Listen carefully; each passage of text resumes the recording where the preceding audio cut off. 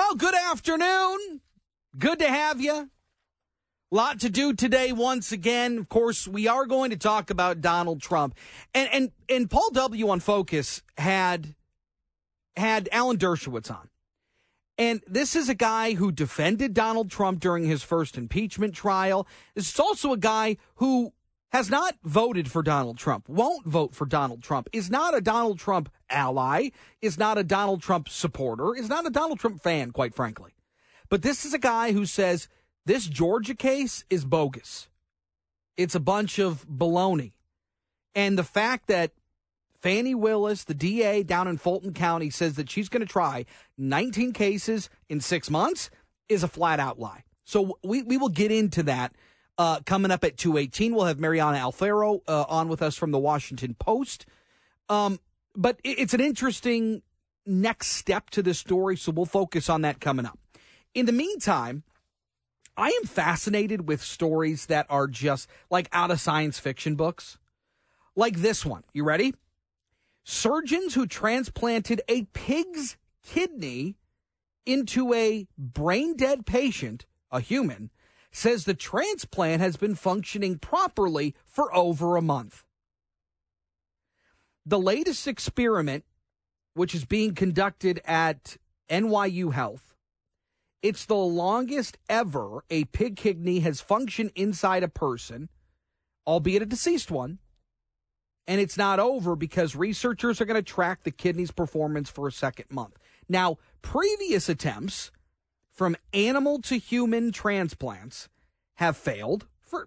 They've been doing this for decades. They fail every time because the immune system attacks the foreign tissue and it doesn't jive. But the difference here is that this pig's kidney is from a genetically modified pig, making it potentially a breakthrough in this type of technology, in this type of medical advancement. Now, this body was donated. This family says this person would have loved to have helped, and this is a way for them to kind of live forever. They'll be in the medical history books and yada yada. A pig kidney, unbelievable. Also, you know my trepidation, which is a kind way of putting my absolute fear of AI. How about this? Google DeepMind, which is a generative AI platform, which is the one that really freaks me out. Because the difference between generative AI and AI is AGI allows you to, it is cognizant, it thinks, it's able to adapt. AI basically just pulls from a pool of information and gives you whatever answer you're looking for. So they're different. But now Google's getting in the mix. Their latest platform is 21 different types of personal and professional tasks that you can ask it, that it will give you life advice. It'll give you ideas. It'll give you instructions on planning something, tutoring tips. Here's an example. Ready? And I want you guys to weigh in on this. They were given an example about not having enough money to travel for a wedding, saying, I've known this person forever. She's one of my best friends, but I'm out of work. I don't have enough money to afford the plane tickets, the hotel, the whole deal. What do I do? Do I go? Do I not go? And this chatbot, this Google DeepMind platform gave him an answer. So now here's you know what it sounds like? It almost sounds like one of our What Would You Do segments. That's what I was thinking. This is, now you can say, sorry, Susan, I couldn't go because DeepMind told me that it wasn't a good idea. I shouldn't dip into my 401k. It's like a magic 8-ball. It's not great.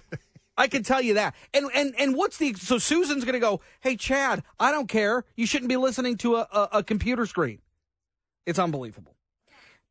Meanwhile, we have been watching not the degeneration of police in this country, but how much we value our police based on money. And some municipalities in the wake of the George Floyd murder they were taking away money. Other municipalities were pushing money into the police department. Well, now you've got a small town in Minnesota that will have a grand total of 0 police officers because they're paying them $22 an hour. The police chief, a couple of full-time police officers and part-time police officers all bailed because they said even in smaller municipalities, they're paying people $30 an hour. $22 an hour for police officers seems to be unbelievable. All right, the Georgia criminal investigation into the alleged election fraud in 2020, the presidential election, may have a connection to Trump supporters here in Michigan. We touched on this briefly yesterday. They're facing felony charges for submitting false certificates from GOP electors. WJR senior news analyst Marie Osborne taking a look at the connection and what it may mean going forward. Good afternoon, Marie. Hi, Chris. So at the center of this is that 98-page Georgia indictment of former President Trump and 18 of his associates. We talked a lot about this all day yesterday. The Fulton County, Georgia DA, Fani Willis, along with the DOJ special counsel, Jack Smith probe, describe a choreographed effort across a lot of states to circumvent official results to try to keep former President Trump in power. The states include Arizona, Nevada, New Mexico, Pennsylvania, Wisconsin, and right here in Michigan. 16 Trump supporters here in Michigan facing felony charges. They face them because they signed a certificate inside of the GOP headquarters in December of 2020 that falsely claimed Trump won the state's presidential election and its 16 electoral votes instead of Joe Biden. Many of those supporters have said publicly that they thought they were putting their name on a sign-up sheet that day. The indictment in Georgia said Trump and 18 others joined a conspiracy to change the outcome of the election. Then it goes on to allege that there was a criminal organization and members of the group made false statements, filed false documents, committed forgery, and impersonated public officers. Now, here in Michigan, the Attorney General, Dana Nessel, has focused on the false electors themselves. She does not focus on former President Trump. Special Prosecutor Jack Smith, though, he's targeted Trump, and DA Willis is going after the former president and then this broad group of people. And Chris, in the Georgia indictment, Rudy Giuliani was specifically named because he and his lawyer, Jenna Ellis, got Michigan lawmakers to appoint presidential electors to cast Michigan's electoral votes for Trump. And, of course, we all know that's against the law. That's what's alleged in that indictment. Well, it's very interesting. This is a very fluid case, and we will hear from Alan Dershowitz, attorney Alan Dershowitz, who talked to Paul W. Smith and Focus just a while ago because he had some interesting things to say about this case in Georgia as well. Marie, thank you. Thank you. We will take a break, but I do want to make mention that what Alan Dershowitz is saying is unbelievable when you consider this is not a Trump guy. This is not a Trump attorney. This is not a Trump loyalist. This is somebody who has defended Donald Trump in his first impeachment hearing. And this is somebody who still maintains he will not vote for Donald Trump. But Donald Trump, 18 others criminally charged. We'll talk more about that case coming up next here on JR Afternoon. Political. She wants to raise money. She wants to run again and be successful. The same thing with Alfred Bragg in New York. These are people who are making their political careers on getting Trump. They want to claim that the election will be the case will go to trial before the election. Maybe it will, maybe it won't. I think it's very unlikely. That's Alan Dershowitz on with Paul W. Smith just a short time ago on Focus here on WJR. And this is a guy who is not a Donald Trump supporter. This is a guy who he has not voted for Donald Trump. He does not subscribe to Donald Trump's ideology. But this is a guy who looks at this case out of Georgia and says, this is nuts. This is bogus. Nothing should be coming of it. But because of the amount of charges against him, Donald Trump's going to get got by somebody. Who is it going to be? What charges are going to be dropped? What's he going to be able to sidestep? That's what remains to be seen. But in the meantime, this latest round of indictments, some legal experts say could spell some serious trouble for Donald Trump. Mariana Alfaro is a reporter with the Washington Post. She joins us. It's great to have you. I understand that Donald Trump's team and Fani Willis's office are in talks for a surrender ahead of that August 25th deadline. Is that true? Yes, they haven't set a deadline yet, and I think that there's a bit of a tug of war within Trump's team itself about whether he should do it in the next coming days or whether he should do it closer to the final deadline of August 25th. Keep in mind that the first GOP presidential debate is August 23rd, and the former president has said he doesn't want to participate. He hasn't made an official decision, but he has signaled that he won't be there. So you can just picture the split screen, Trump turning himself in versus all the other contenders showing up to the debate, and how much media attention he would draw away from the debate if he did that. Oh, there's no doubt. There's no doubt that there will be a back and forth with the debate in Milwaukee. But this particular case, because this is a state case, has the makings to be a completely different set of circumstances for Donald Trump and the other 18 people named in this indictment, as opposed to, say, Jack Smith's investigation. Because while you've got Democratic lawmakers calling for Jack Smith's case to be and that trial to be broadcast on live television, this one most likely will be, because this is a state court. This will be in state court, not in federal court. But Mark Meadows, as I understand, is petitioning to move this to the federal level. Why is he doing that? Yes, so Mark Meadows, he was Trump's White House chief of staff. So under the things that he's being accused of doing in the indictment, he's claiming that he did that as he was serving the federal government when he was a federal employee. So under, federal law, there's a federal law known as the removal statute, which allows any officer working for the federal government who faces criminal prosecution in a state court to move those proceedings to a federal court if the case relates to actions that they took while they were working in the federal government. So that's his excuse for this. Again, we still don't have, a comment from Willis on this petition of his, but when you indict 19 people in one go, which is very ambitious for Willis to do, you can kind of expect that everyone's going to come up with their own excuses or their own attempts at getting out of it. So I think that this is the first one and probably the biggest one we'll see, and we'll see how she takes it from there. How do you think this investigation, as they were going on kind of in tandem, in mirror of each other, the federal investigation headed up by Jack Smith and then Fani Willis's investigation in Fulton County, how do you think they are similar, and how are they different? Yes, so we had a story this morning in the Post that just said, the Jack Smith investigation is kind of like going in with like a very delicate knife, doing a very delicate cut.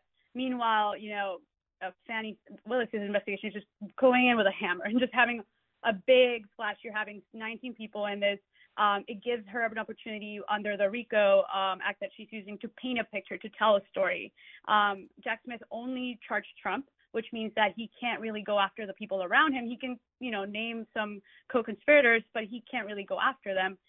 Meanwhile, Fani Willis can get, all of these people on the stand, that she can get them to talk. She can get them to be part of the story and also charge them and kind of that way, show the jury a bigger picture of what happened in Georgia, and also just how all of these people were kind of conspiring to do the same thing. And so it's very, very ambitious. It's a sprawling case. And some experts are saying, it might be a little too much to get all these 19 people, tried at once, but it definitely allows her for more space to make a convincing point that all of them were trying to overturn, the results of the 2020 election. What do we know about Fani Willis? Well, she has been known for being a very vocal, very open prosecutor.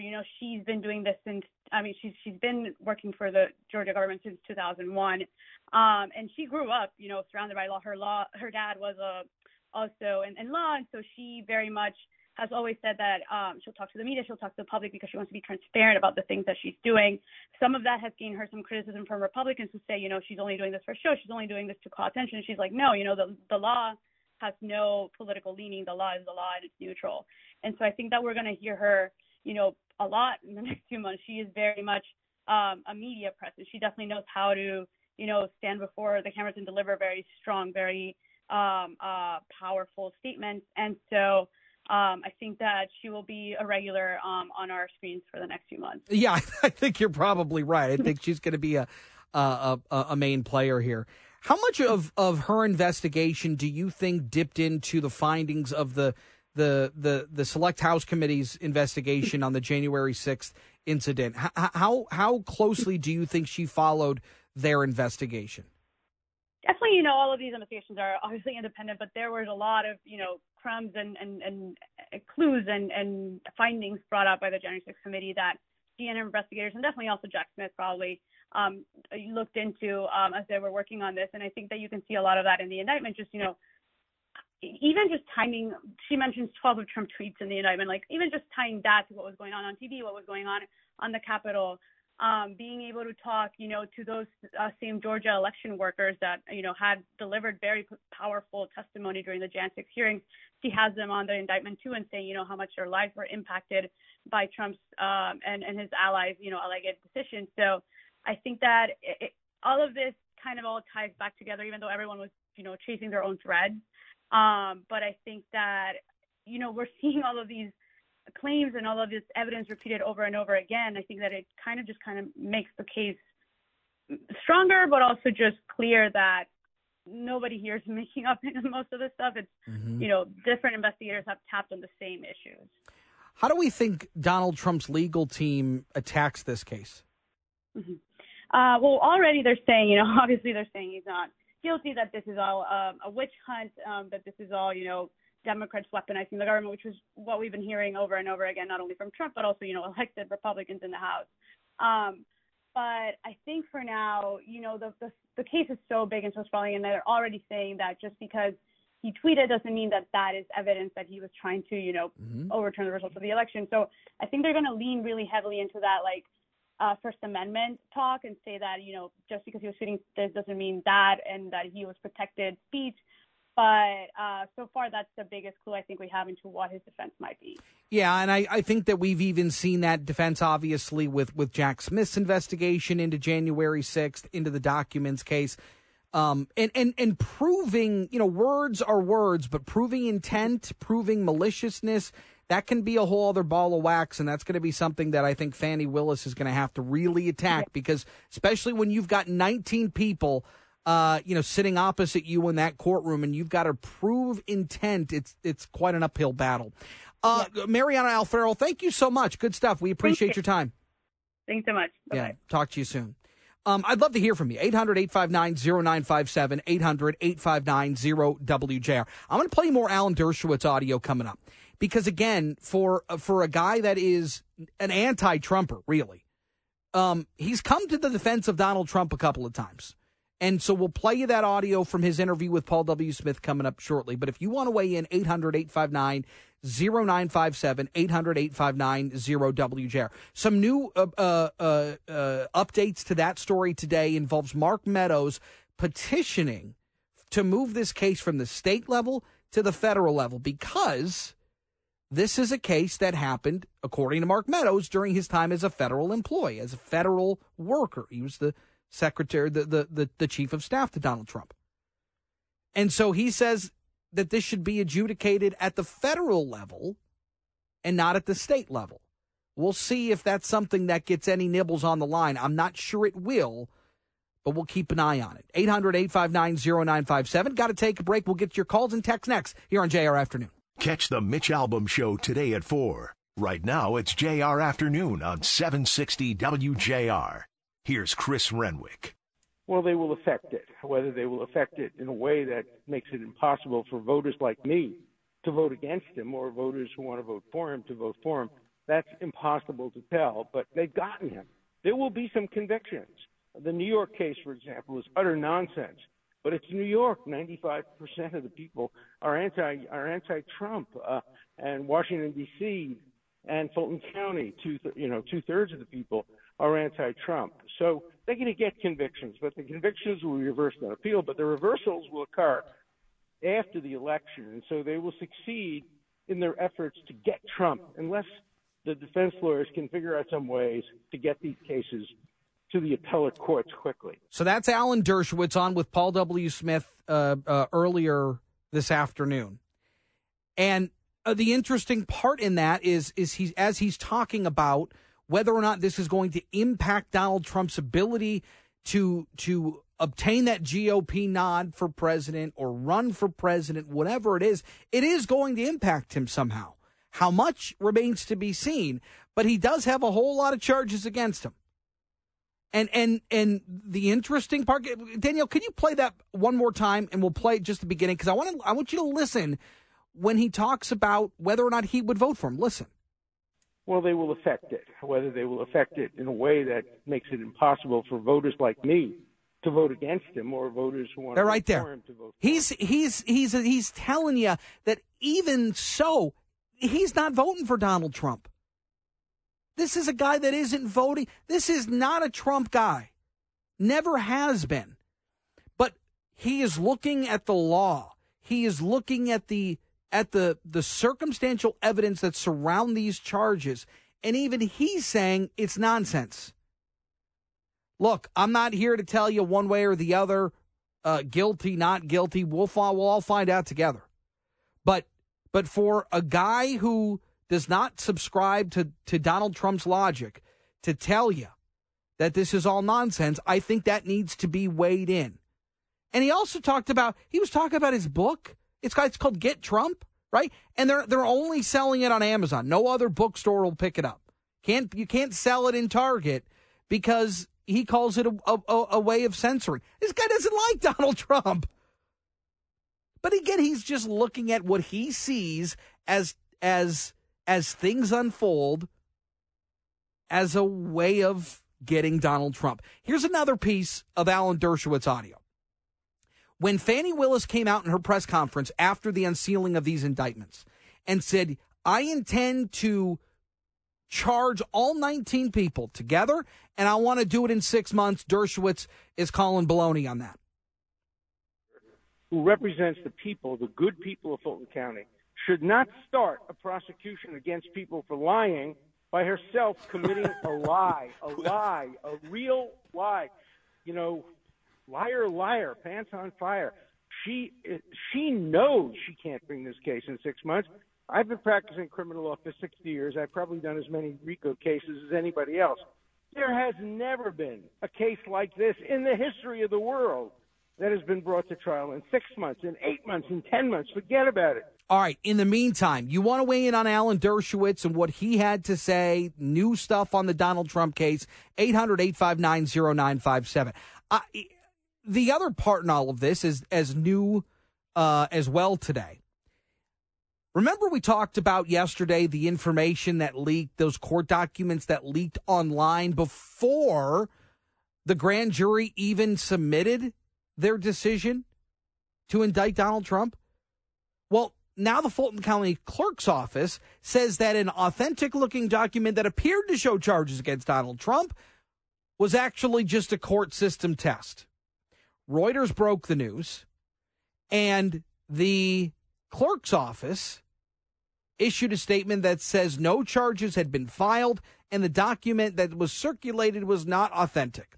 Now, of course, Donald Trump's folks have latched onto this. Donald Trump, even himself, saying that the grand jury testimony hadn't even finished, but it's clear the district attorney has already decided how this case will end.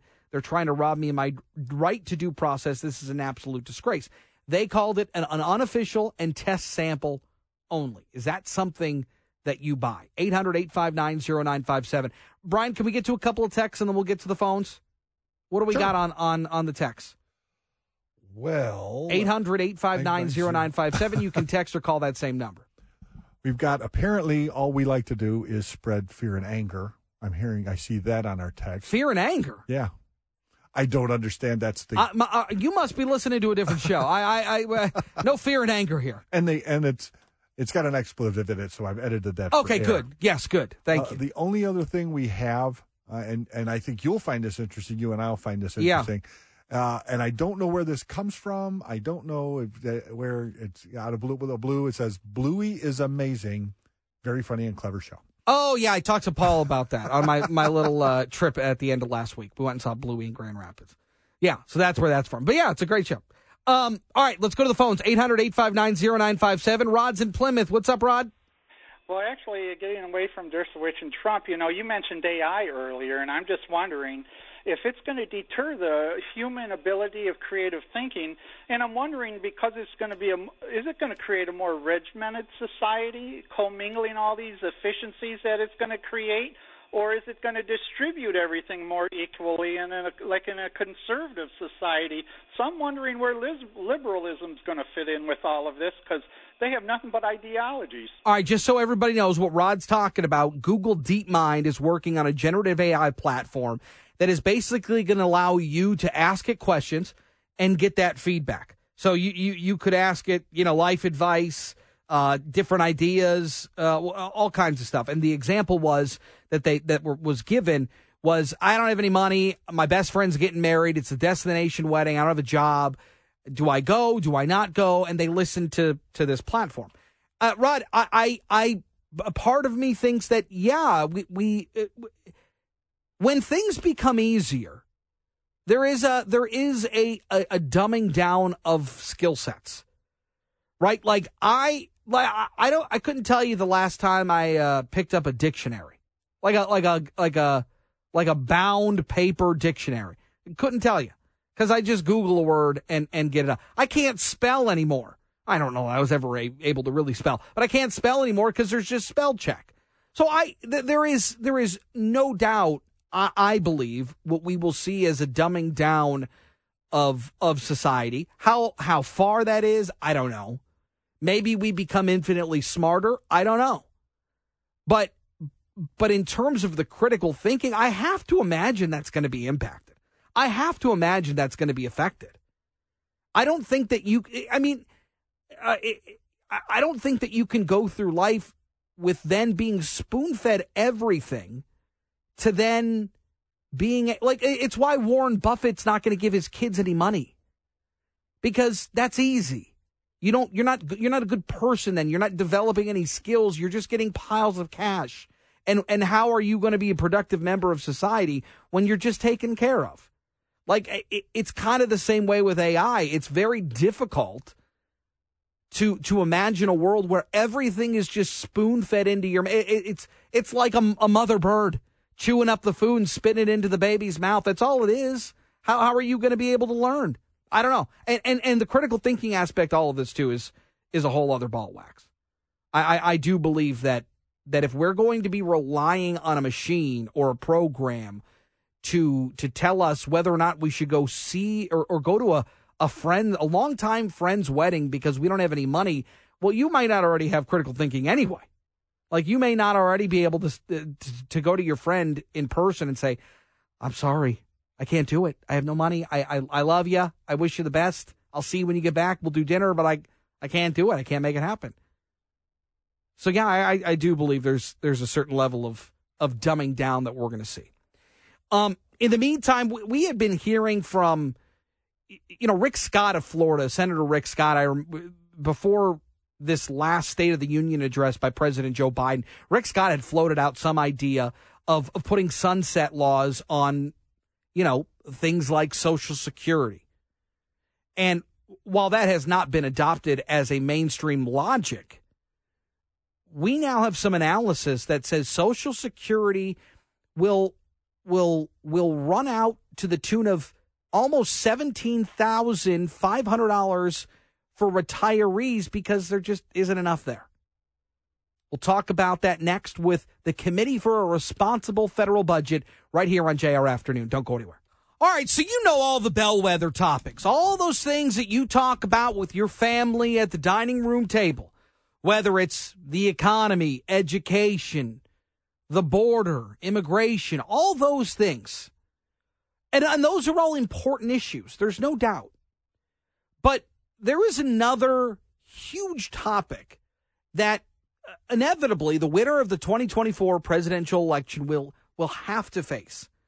And that is potentially an insolvent Social Security. Now, according to the Committee for a Responsible Federal Budget, there could be a 23% across-the-board benefit cut as soon as 2033.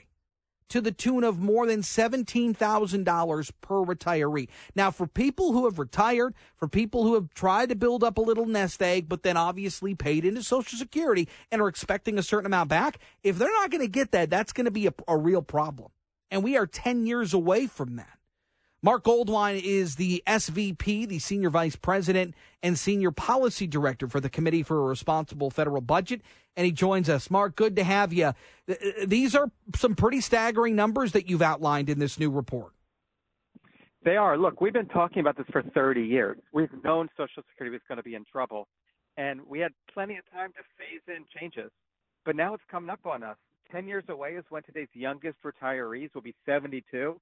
It's when today's 57-year-olds will reach the normal retirement age. This isn't about saving Social Security for our grandkids. It's about saving it for our grandparents. Is this going to be a topic that these candidates should be answering along with all of those bellwether issues, whether it's education or the economy? Should this be something that they have to answer? This should be top of the list. And to some of the candidates' credit, for example, Vice President Pence, some have been talking about it. But the two frontrunners, President Biden and President Trump, have both said versions of they're not going to touch Social Security or Social Security's off the books. But not touching Social Security is equivalent to endorsing a $17,400 cut for a typical couple retiring in just 10 years. So then how do we address this? How do we attack this issue so we don't see this in 2033? So there's only a few levers to choose from. It's actually not that hard as a math problem. You can adjust the payroll tax rate. You can adjust how much income people pay that tax on. You can change the retirement age.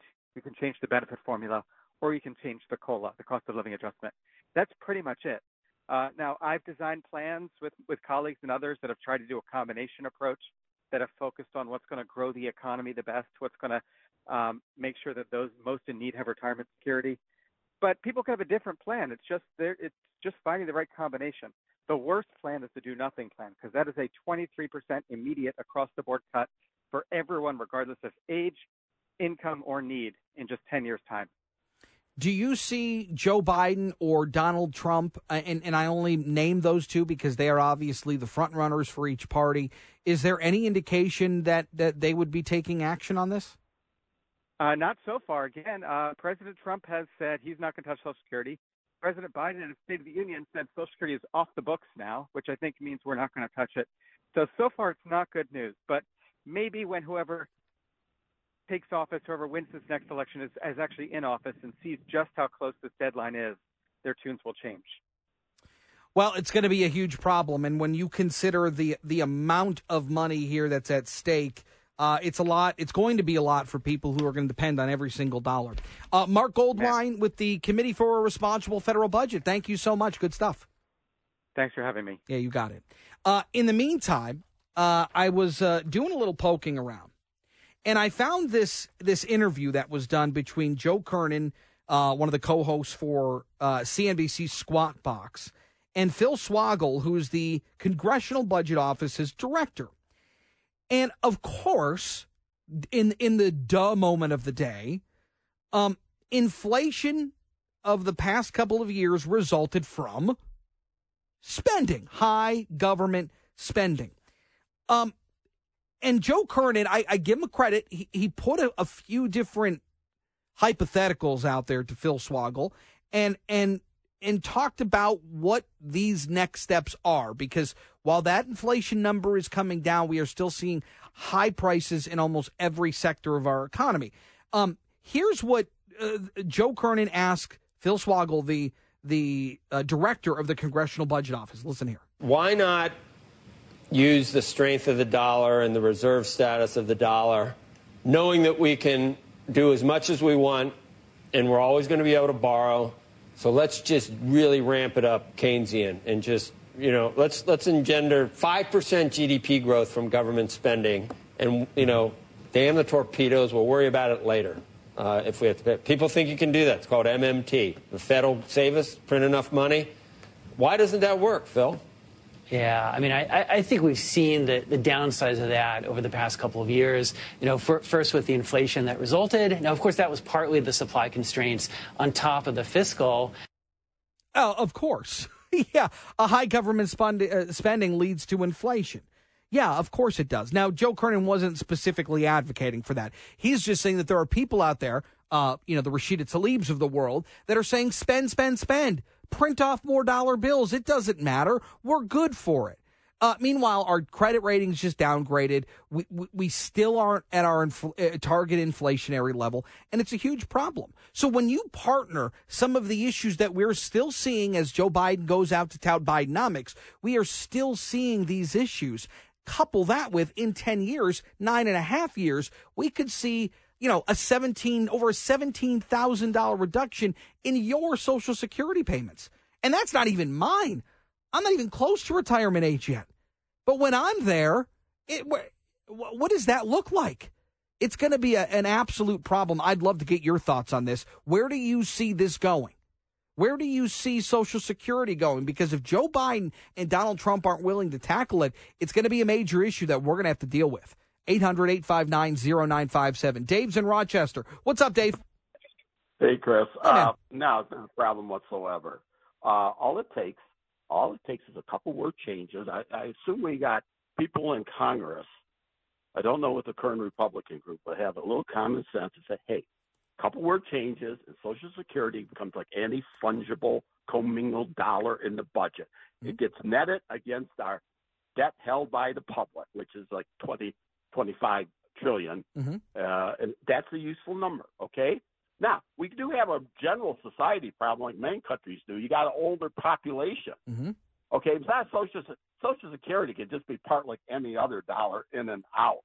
Okay. But the aging population, we knew about this for years. Okay. So what's the current Republican plan?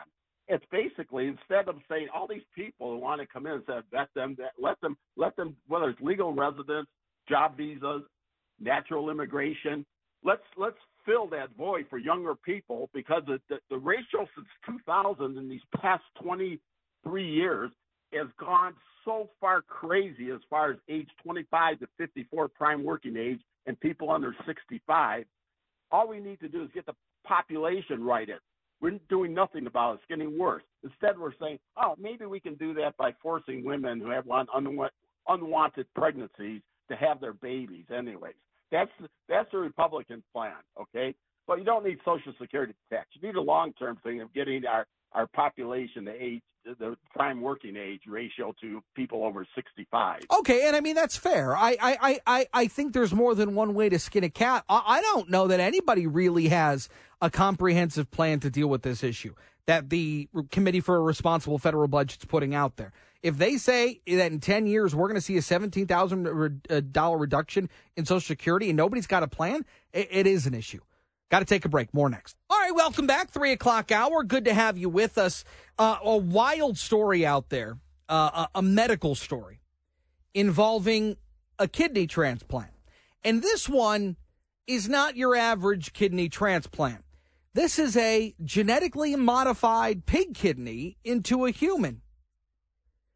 Surgeons who transported that pig kidney into a brain-dead patient says the transplant has been functioning properly for over a month. They say it even looks better than a human kidney. Attempts for decades to transplant from an animal to a human have been disastrous. They don't work. But this one has, and they say, Brian, it's mainly because this is genetically modified. Genetically modified pig to a human seems to do the trick, at least for a month. And they say that pig DNA and human DNA is very close, so it's probably not modified a lot. It's a little weird to me. But I imagine they modify it based on getting it closer. Yeah, and based on maybe the person even, the person's DNA if they can, but still, it's like, I mean, I guess it's a good thing if you need a transplant. So sure, ultimately, I mean, that's a good thing. Well, when you consider the amount of the need out there and the lack of body parts that people and kidneys are very difficult because you have to match. You have to be a match. So the fact that there's less and less out there and more people needing them, they think that this could be a real breakthrough. It still feels a little Island of Dr. Moreau to me. Yeah, it's very much out of a horror sci-fi novel. Yes. Correct. Meanwhile, Google DeepMind has been working on a new generative AI platform to perform 21 different types of personal and professional tasks, including life advice, ideas, tutoring tips. This particular project, now Google, when they acquired DeepMind was working mainly on AGI, artificial generative intelligence. Google had been working primarily on AI. And the difference is AGI is more intuitive. It's much more like a human brain. You develop, you have feelings, you have ideas, you have wants and needs. That's AGI. AI is more pulling from a pool of information. So Google was focusing more on AI. DeepMind was focusing more on AGI. And when Google acquired DeepMind, the idea here is that they were going to work together, but Google was still very much kind of at arm's length with AGI. They weren't really thinking that was something that they wanted to get involved with. But because of this development, the New York Times got materials that showed this. Because of this development, it shows that they are much more willing to dip their toes into the pool of AGI than previously thought. Because while ChatGPT and other platforms are really pushing the boundaries, Google really wasn't. So this is a way for them to continue to be in the game. There were even meetings within Google that showed there was a pushback, particularly among even developers that were working on DeepMind, to go this far. But now they have, and it's obvious that they're going to get in the arms race for this thing. We told you yesterday about this story about Michael Oher and The Blind Side. You heard about this story, right, Brian? Oh, yeah, I think everybody's heard about this by now. So here's an update. You ready? Uh-huh. So Michael Oher says that he was bamboozled. He was never adopted into the Toohey family. Instead, he was tricked into signing a conservatorship, and that they benefited from his story and got all the money, and he got nothing, right? Well, now the Toohey family attorney says that Michael Oher tried to shake him down for $15 million, saying that he'd go public if they didn't pay up. Now, it's obvious they didn't pay up, and he went public. So a lawyer for the family says that he tried to shake him down for $15 million and that the Tooheys did not trick him into entering a conservatorship because at the time he was 18, they couldn't adopt him. Right. Because he was an adult. So the conservatorship was the only way that they could get him help. Health insurance, a driver's license, get him into college. So they were running the show from a legal perspective, but it was all on the up and up, they say. Michael Oher claims that the family only got a few $1,000s for the movie, or the attorney, claims that the family only got a few $1,000s from the movie, and they always shared or tried to share it with Michael Oher. Then, how about this? There were people calling for Sandra Bullock to give back her Oscar for The Blind Side. I like that story. What? I thought that one was great. What world are we living in? What does Sandra Bullock have to do with any of this? It's not a true story, so it's a lie. She was an actress. She doesn't have a real job. She pretends for a living. Yes. She should get back every dollar she's made then from a movie because she doesn't actually do anything. She pretends. It's this whole society of outrage we've become, that everything that affected by this now has to be canceled, and it's like, what? One guy online said Sandra Bullock should give her Oscar back. She knows she didn't deserve that bleep. Okay. Tremendous. In the meantime, a beloved community theater in Plymouth could be closing its doors for good if they don't get a tax exemption from the city. Now, last night, the theater was packed with residents who support keeping the Penn Theater alive in Plymouth and support the city taking action to cut taxes on that facility specifically. WJR senior news analyst Marie Osborne taking a look at that controversy. Hi, Marie. Hi, Chris. Community theaters are such a big part of so many of the local communities here in the metro area. So first, a little background here. The Penn Theater in Plymouth was built in 1941 in the Art Deco style. There have been several owners through the years. It closed in 2003, but it was saved by a volunteer group. The Friends of the Penn is a nonprofit group. They purchased the building for $1.2 million in 2021. They say they've made $1 million worth of improvements to the building, and all of that money was donated. And it's a busy place. They're always having films and events there. The theater has been paying property taxes, about $25,000 annually. But because it's owned by a nonprofit charitable organization, the group says this theater is eligible for the same property tax exemption as others. I think it's embarrassing to the city of Plymouth. Every nonprofit in the state of Michigan, every nonprofit movie theater in the state of Michigan has property tax exemption. And that is the Friends of the Penn. Ellen Elliott, the CEO there, speaking to Channel 4. Now, the city of Plymouth disagrees. The Penn's application for property tax exemption was denied by the assessor's office. An appeal was filed by the city board. They didn't act on it. The case is now at the Michigan Tax Tribunal. They had a big community meeting at the theater last night. This is the Plymouth city manager, Paul Sincock. The city does not have the authority to just grant tax exempt status to any particular property. It has to go through a process. Now, Chris, if the tax exemption is not granted, the Friends of the Penn group will need to start fundraising dollars every year to pay the taxes. And then they said that's on top of the building upkeep and then, of course, bringing presentations and programming in. Oof. That is a steep hill to climb. Yep, and it's a for cool a community place. theater. It's a very cool place. I've been there. Yeah, it's a great spot. Well, we'll keep an eye on it. We'll see how this one comes out. Good stuff. Marie Osborne, thank you. All right, we got to take a break. Have you ever heard of skiplagging?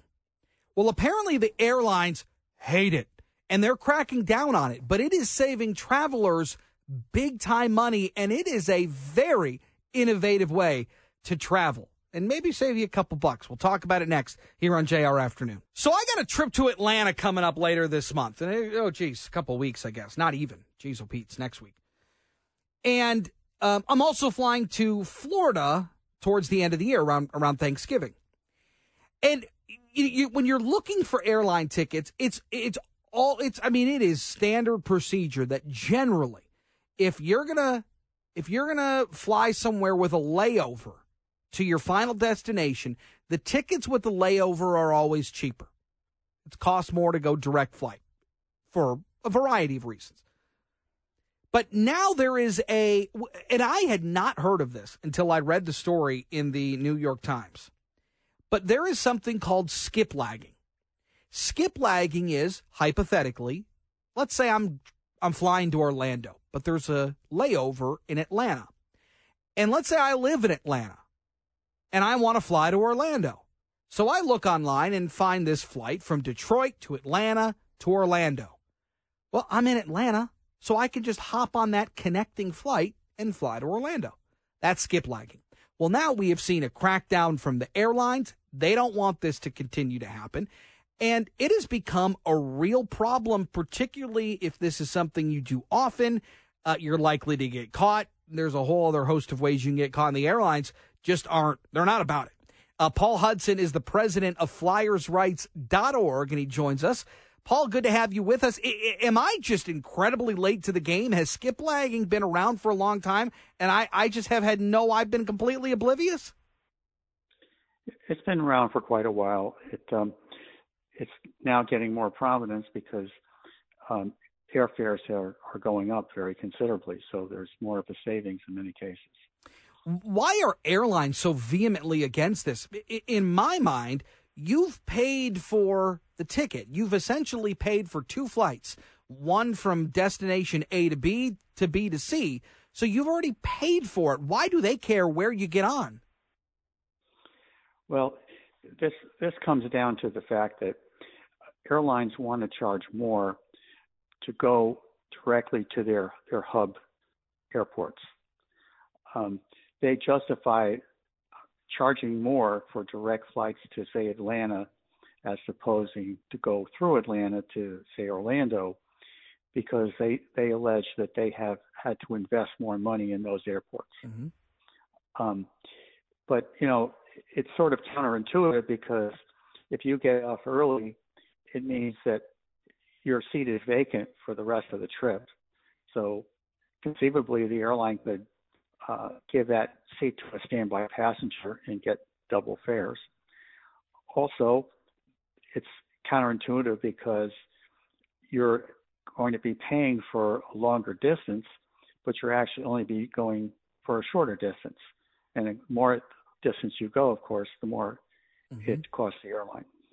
And I understand that, but I look at it from a customer's perspective. As a flyer on an airline, you've essentially found a loophole. You've found a way to find a cheaper ticket and to get you where you need to go. And this doesn't always work out, depending on your location. It's not always as convenient, but there are people doing it, and the airlines have become so incensed with it, it seems, that they're doing things like suing customers, and even stripping away frequent flyer miles. Yes, this practice is generally prohibited in the contracts of carriage, which is the legal term for what your ticket is. If this were an ordinary industry, this is called a contract of adhesion. In other words, you don't have a choice. You can't negotiate the terms of the ticket contract. So under most state laws, there is an implied covenant of fair dealing that whether it's in the contract or not is required. However, the airlines are exempt from all that, and they have only to comply with DOT and FAA regulations, which right now do not prohibit them penalizing passengers. And the question really becomes, well, how much of a penalty should they be able to enact before this becomes clearly unfair, which is another trigger point that could get the DOT to take action. Have we seen any instances where a customer, a flyer on these airlines, have sued the companies? Because I have to imagine from their perspective, again, is there any legal standing for them? Yes, because when you buy a ticket, you're also signing up to their contract of carriage. And if it has a clause in there saying you're not allowed to do this, then technically you're in breach of the contract that you thought you signed, or you don't actually sign it, but which you're technically obligated on. Is there are websites out there that are meant for finding ways to facilitate skiplagging and finding ways to get you to where you need to go and getting on these connecting flights? Is how are they viewed, and then what ramifications or repercussions do they face? Well, one of them, I believe it's skiplagging.com, has been sued by airlines. However, the suits were apparently settled or dismissed. And some of these websites have been around for a while. It is definitely in a gray area right now. From the standpoint of passengers, Flyers Rights believes that this should be within reason. This should be legal, and the airline should be prohibited from penalizing people for essentially doing something that, as you say, should be within reason. Particularly if you give notice that you're going to be getting off at an intermediate stop, the airline should be able to then utilize that empty seat and actually make more money instead of less money. Yeah. And of course, you're also being inconvenienced, because in this kind of situation, you're not going to be able to check a bag, and you may have other limitations which would be inconvenient if you were taking. Yeah, like you really can't schedule like a round trip flight, right? Because on the way back, you're going to have to find another way home. You're going to have to find a different way to get back. It can be tricky for passengers, but if you're willing to go down that road and be that rebel, perhaps it pays off. Paul Hudson, good stuff. Thank you for your time. Appreciate it. Thank you. I'll tell you, from my perspective,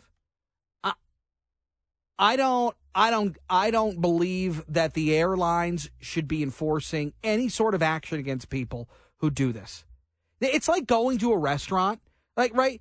You go to a restaurant, you buy a prime rib, you get a fully loaded mashed potato, the whole deal, and you eat half of it. And then the waiter comes around and says, you must eat the rest of your meal. And they just shove it down your face. Like, you've done your job. You've provided what I've ordered. Now get away from me. Yeah, if I want to eat 3 bites and throw the rest away, that's my business, not yours. The point is that the second half of your trip, they could be putting more people on the plane, and you have that seat, and they can't sit on it. For it. Yeah, if I it's paid done. For it and I don't want to sit your in it, transaction is over. Yeah, but I see where they're coming from. They can get more people on a plane if you're just not going to use Of course they it. can. I agree, but you make this option available to people. That's true. Yeah, you give people the option of the layover to save a couple bucks, and if it just so happens that I'm in the layover spot, well, that's not on me. You make that option available. I am vehemently against this. I think these airlines should back off. And maybe drop prices for direct flights. Then. Or drop prices for direct flights. Agreed. I'd love to hear from you. Are you for this? Are you for being able to take part in this? Or do you think the airlines have a right to crack down on it? I absolutely do not. You've given people the option to choose a connecting flight, and it just so happens if they live there and it's cheaper for them, they're going to take advantage. 800-859-0957, 800-859-0WJR. Got to take a break. More next on JR Afternoon. End your workday with Mitch Albom at 4 and Sports Wrap with Sean Baligian at 6 on 760 WJR. Now back to Chris Renwick. So hey, look, it's confusing. It is.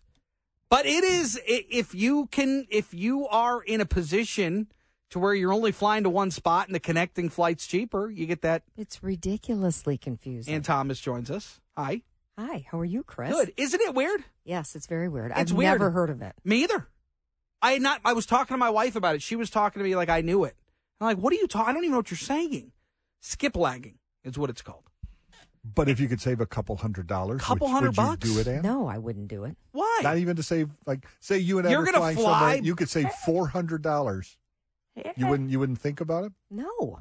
Really? Girls Well, stick together. it's way too confusing. You're for kind me. of a Girl Scout, so I should have I'm known a good that. girl. Yeah, that's true. Keep that in mind. Well, here's the thing: is the airlines are pissed. Well, you can imagine they would be. The airlines are angry. They're going to stop it. I contest. The transaction's over. You've given me this option of buying a flight with a connecting stop. You've given me that option. I only choose to exercise one leg of that flight. What are you going to do about your luggage? Well, so if you can't check it, right? Because if you're getting on a connecting flight, for example, then you can't. Your luggage you wouldn't be able to put your luggage on the plane because it's already loaded. Or if you're just going that first leg, you're getting off, so you can't be like, oh, by the way, here's my stop. You'd have to travel very. You got to go light. Yes. Yeah, you're going to go carry on. Yes. So if you want to weigh in, 800-859-0957. Ann Thomas would not do it. I would.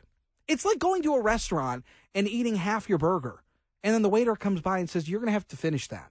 And it's like, no, I've ordered, I'm paid, I'm done. I'm going to eat whatever I want. I mean, I don't think it's unethical or anything It's like not that. unethical. It just seems odd. It's odd. Yeah, it's Apparently very this has odd. been happening forever. Wow. For decades. I had no idea. But there are websites out there that are specifically That help geared you? to finding your destination through a connecting flight. That's It's interesting. wild. 36 years ago today, you were returning to the beautiful Detroit area from your honeymoon, I understand. Yes, I was.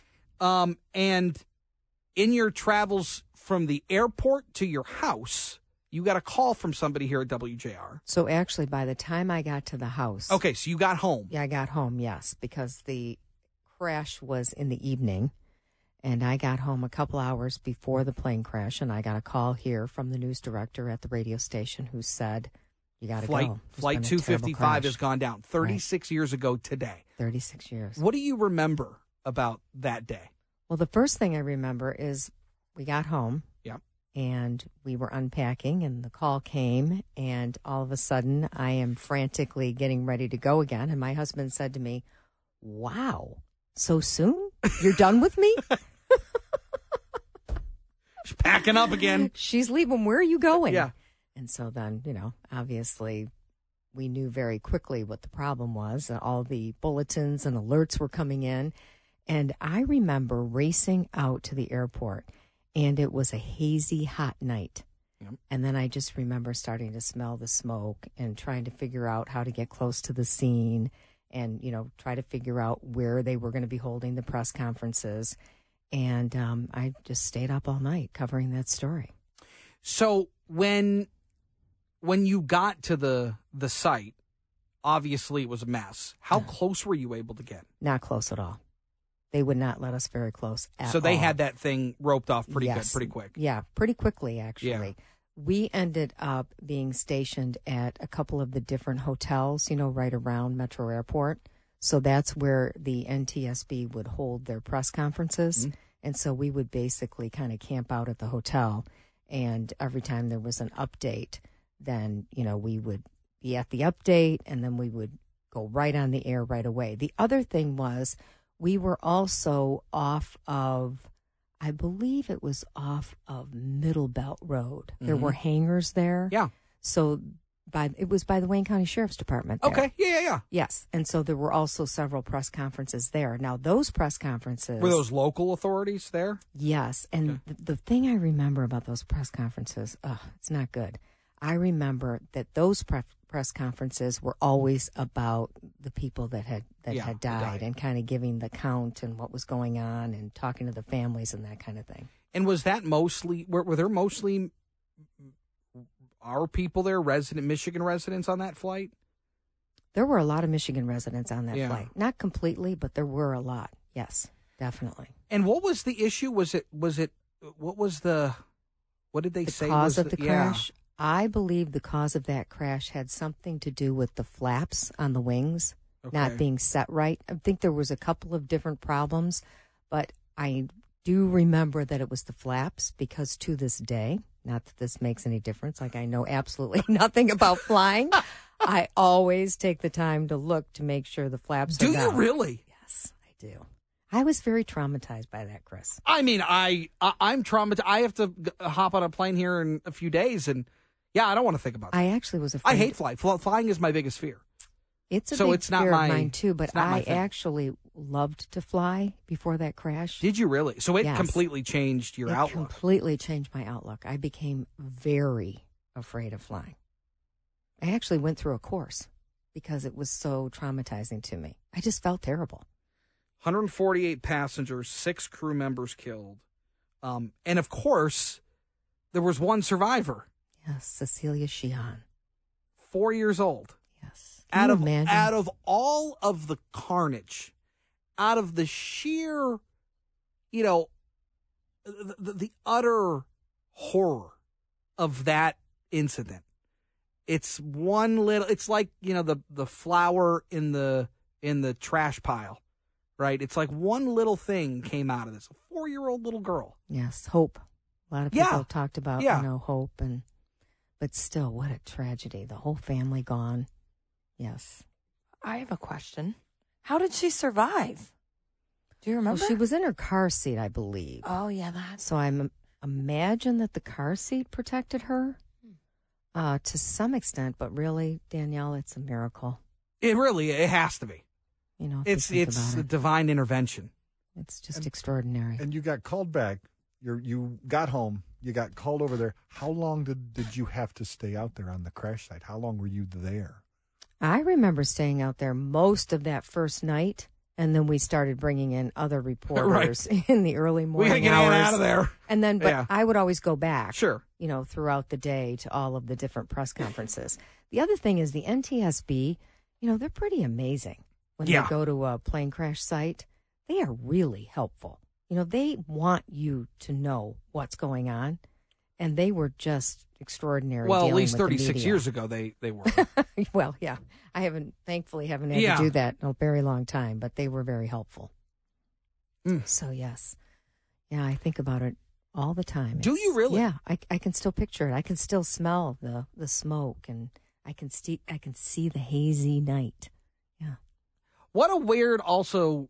you're coming off a high, getting married and going on your honeymoon, and then you're back and it's like plane crash. Right. Death and destruction. Right. Brings the job right back to you, right? Yeah. Mm-hmm. Yeah. It's yes, a real wake-up call. Yes. Well, I'm sure it's not something that you care to remember often, but it is pretty defining in a reporter's life when you're dealing with that kind of incident. Right. And I have since gotten over the fear of flying. Well, sure. Yeah. You got to fly. You gotta. Yeah, you can't drive to Florida like I did 6 months ago. Ever again. No, never. With 2 little kids. Ever again. Ever again. Never.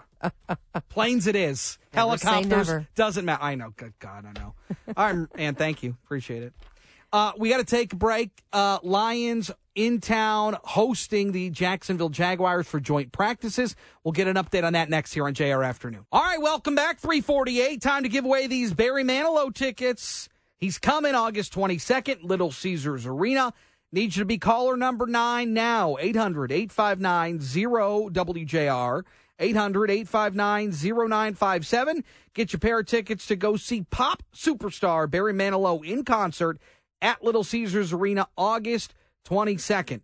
The undisputed #1 adult contemporary artist of all time. Back by popular demand this summer on his Manilow tour. Of course, Barry Manilow, Grammy, Tony, Emmy Award-winning music icon whose success is a benchmark in popular music, will bring high-energy, hit-packed concerts to cities all around the nation. You can also text in 800-859-0957. Text the word Mandy. Mandy? Barry Manilow? Mandy? Okay, Mandy. 800-859-0957 for a bonus chance to win. Of course, official rules can be found at WJR.com. Tickets available for purchase at 313presents.com and all Ticketmaster outlets. Mandy. Okay. Mandy. One of his big hits from the 70s. But I thought maybe it would be like Barry. Mandy. Okay. But that's cool.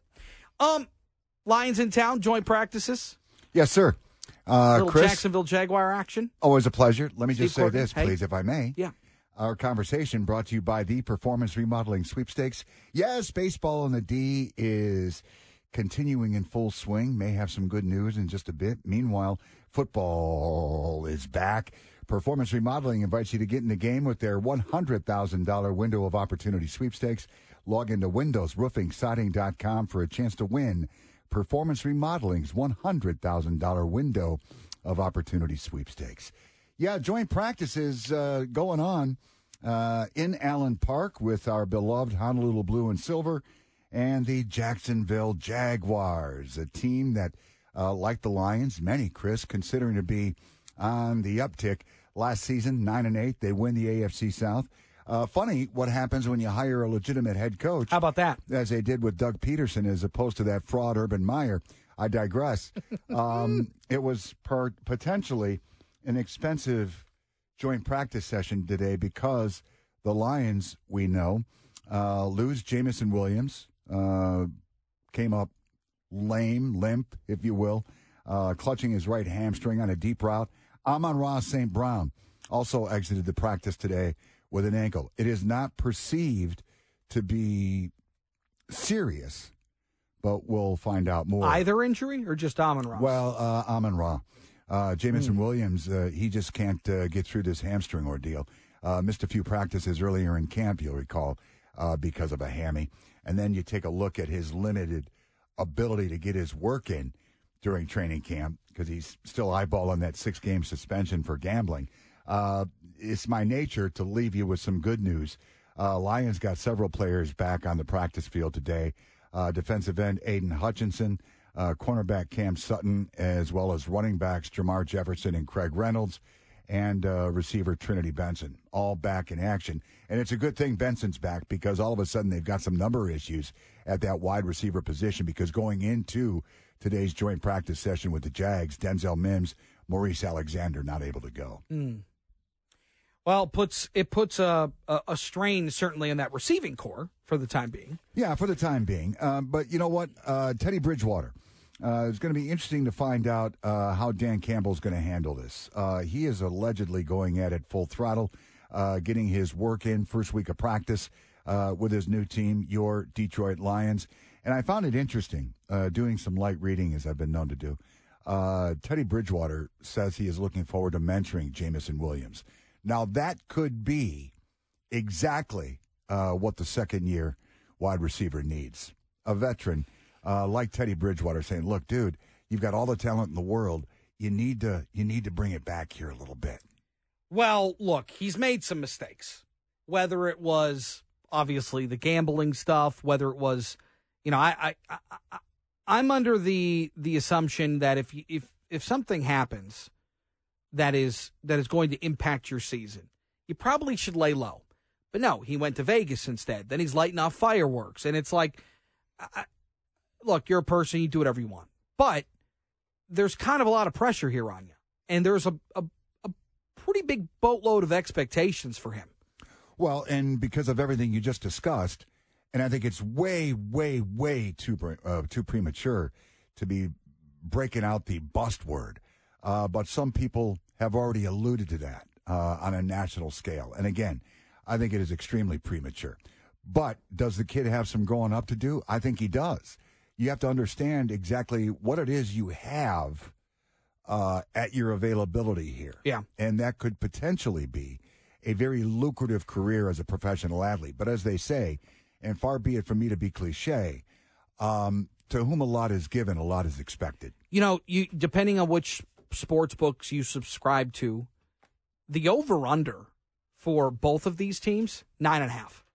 Like, these are two very similar teams in that they're both expected to do pretty well this season, both expected to make the playoffs this season. Some differences, obviously.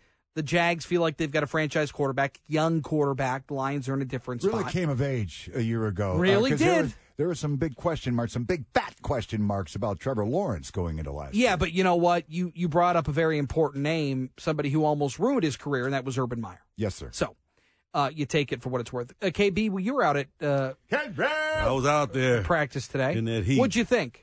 After I passed out and got up, I thought, usually doing training. That's why you're wet all around. Somebody was splashing water on you. But I did it because I think the people of your show deserve to hear what went on. I appreciate that. Yeah, only for you.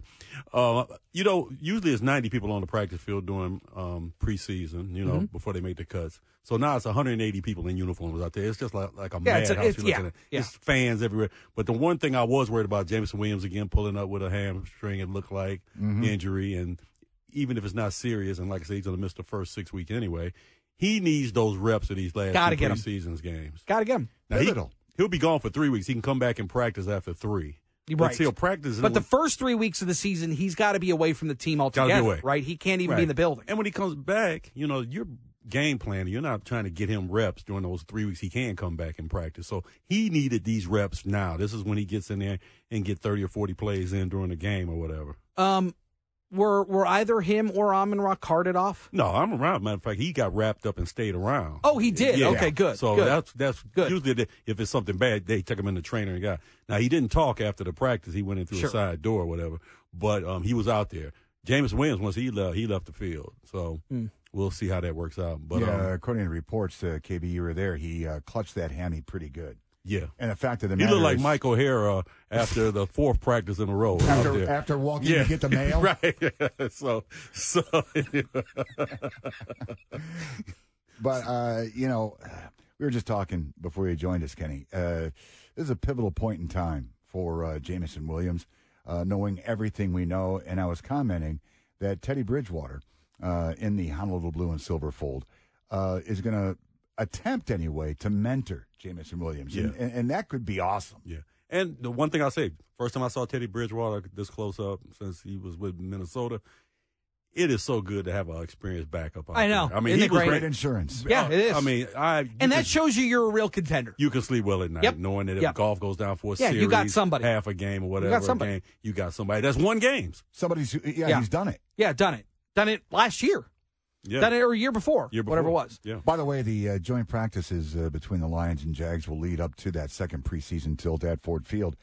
Interesting, 1 o'clock Saturday afternoon. A little Saturday afternoon action. You better believe it. It's pretty good. And NFL Network now is covering it live, too, so it'll be a live game at the NFL Network. Okay, good. As well as local. Yeah, good. And I talked to Jason Ross, who was the new play-by-play guy doing the games, a young kid, 25 years old, who's doing games. Real exciting. Good. He talked to him today. Great voice for this kid, man. Good. So, Kenny, you want to dance? What do we got coming up? What? Well, we're going to talk about this Catholic case of the adoption. Okay. We're going to talk about Elvis' death today in 1977. Where were you at, Chris, during 1977? I was at football camp for Dearborn Divine Child. What 77? Yeah. I was not around. Okay. Really? Yeah. His doctor said he died of constipation. I hope they didn't put that on the. I think it's on his tombstone, right? No, but he died he was put like he was indisposed when he had his. Oh, tremendous! What a way to go! Yeah, I wish I could have. All right, Mitch Allen with the crew coming up next. We'll see you tomorrow.